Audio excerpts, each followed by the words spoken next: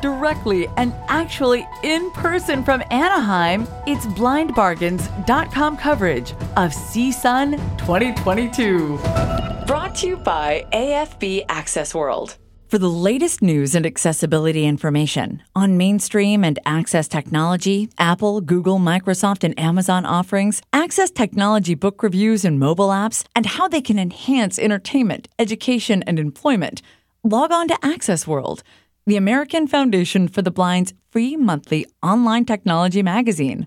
www.afb.org/AW. Now, here's JJ Meadow. Blind Bargain, CSUN 2022. You know, it wouldn't be a CSUN without a conversation with Neil Kuniansky, Director of Sales and Marketing for Duxbury. It's almost like a tradition. We got to sit down and talk about the latest with Duxbury. Welcome back to the podcast one more time. Well, thank you very much. I'm going to use my AM voice just for a second to see if you're actually listening.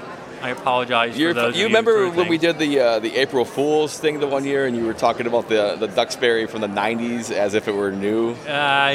Yes, I got a couple of calls on that, actually.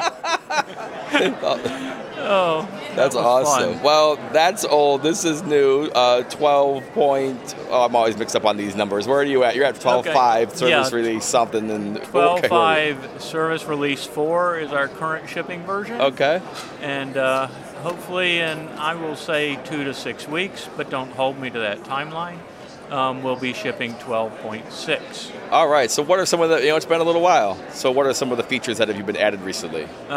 We have done an amazing amount of language table improvements, both print to Braille and Braille to print. So we're roughly at about 206 to 210 language variants now. Wow. I know, it's scary. And if we had a couple of hours, I would read off the list. I don't know them anywhere near by heart. But all of the 11 major South African languages have all been improved. There have been a lot of UEB table corrections and amplifications, and including several new formatting issues that BANA has decided to change, fix. Okay. Then I'm not going to go through the other languages, but there's a ton of them. Asian, African, European, that have had major changes, as well as some smaller changes in French, the various Englishes, as it were. There have been a lot of embosser changes, both with new embossers since the last version came out, and amplifications and improvements to some of this embossers. This particularly applies to people using some of the bigger Braille production machines. Sure. And some of the other manufacturers' big production machines with improved paper handling, formatting, and flexibility with those. Been a lot of improvements with the DBT editor, including a few recently discovered bugs, if I can use that word, that we have now squashed and gotten rid of. All right. New JAWS script files are coming down the line as well. And a lot of these are just constantly evolving. So if you have a problem with your Duxbury, please don't beat your head against the wall. Whatever you do, don't throw your computer out the window. Give us a call or email, and if we can't fix it, if you've discovered a bug, that's great, but usually tech support can get you straightened out very quickly. I do have to say I have gone through tech support a couple of times, and it is some of the most top-notch support that you can get. People really know. You have long-time staff that know their stuff. And you could probably ask about some esoteric embosser from the 90s and get an answer for it. If you can find a Cramner Brailer and figure out how to cable it to a computer, we can still drive it. Sure.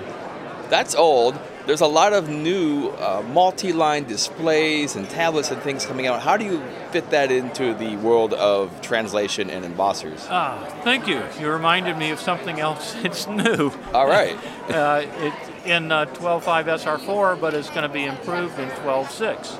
With some of the multi-line displays, I'll talk particularly about the Canute 360 because it's in the top of my memory right now. Right.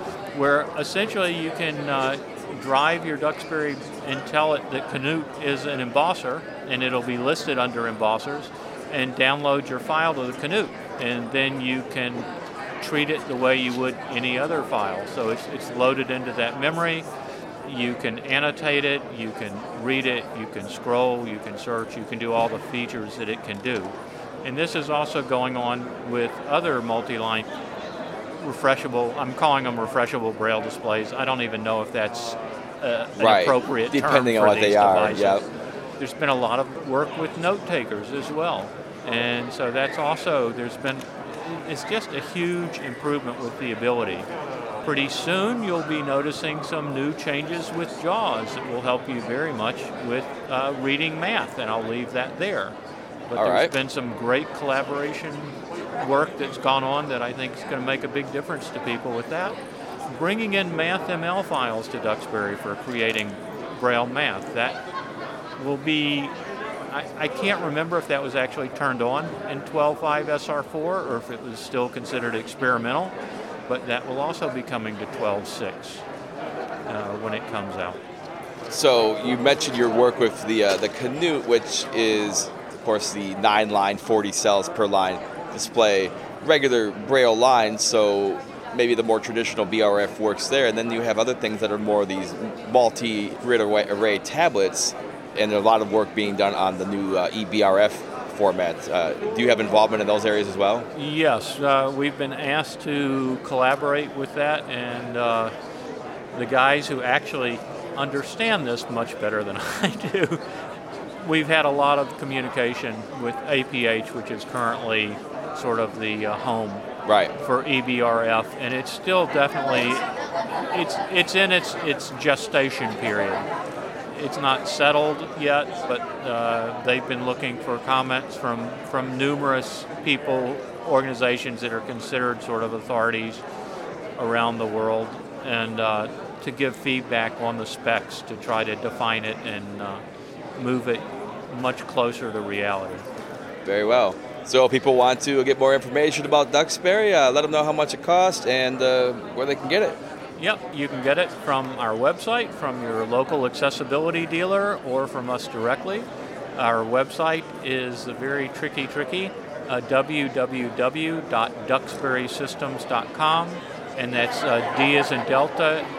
Oh, I can't do the letters, sorry. DUXBURYSYSTEMS.com, or you can call us in the U.S. here at 978-692-3000, 9 to 4:30 p.m. Eastern, Monday through Friday. You can email us at, I would go to orders@duxsys.com. That's orders, plural, at DUXSYS.com. Upgrades are anything from free to $445, depending on the age, and a brand new license is $695. And the pricing is same for our two main consumer products, of course, the DBT Win and DBT Mac.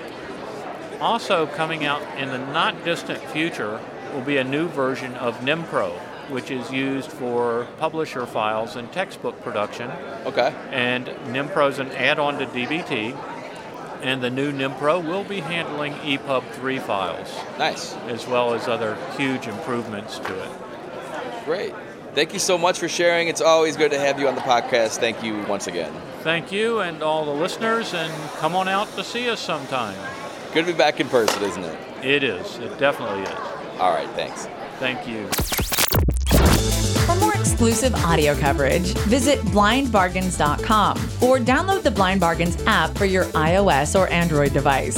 Blind Bargains audio coverage is presented by the AT Guys. Online at atguys.com. This has been another Blind Bargains audio podcast. Visit blindbargains.com for the latest deals, news, and exclusive content.